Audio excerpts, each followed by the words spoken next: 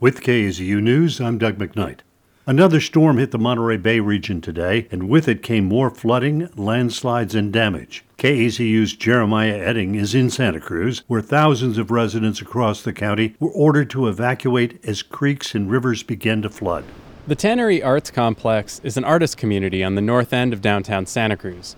That's where Cece and Gazelle Parsons live with their dog Stella, and where, early this morning, they were awoken by a loud knock on their door. Well, when I came out of the elevator this morning, I looked over and it was just the river right outside the parking garage. So that was kind of a crazy sight.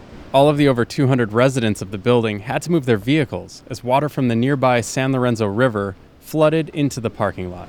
This is the highest it's ever been, that's since I've lived here. Upriver in the Santa Cruz Mountains, the damage was much worse. The neighborhoods of Felton Grove and Paradise Park were flooded, with reports that police needed to use jet skis to rescue some residents. Sal Zavala owns the Empire Grill in the town of Felton. He says his employees couldn't make it in because many of the roads were damaged or blocked by flooding.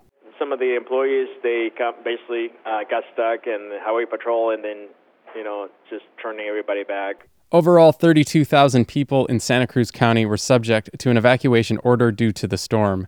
City officials in Watsonville say the Pajaro River is still at risk of flooding. If more rain hits the region as forecasted, it's likely the county will see more evacuations come and go over the coming days. Jeremiah Edding, KAZU News.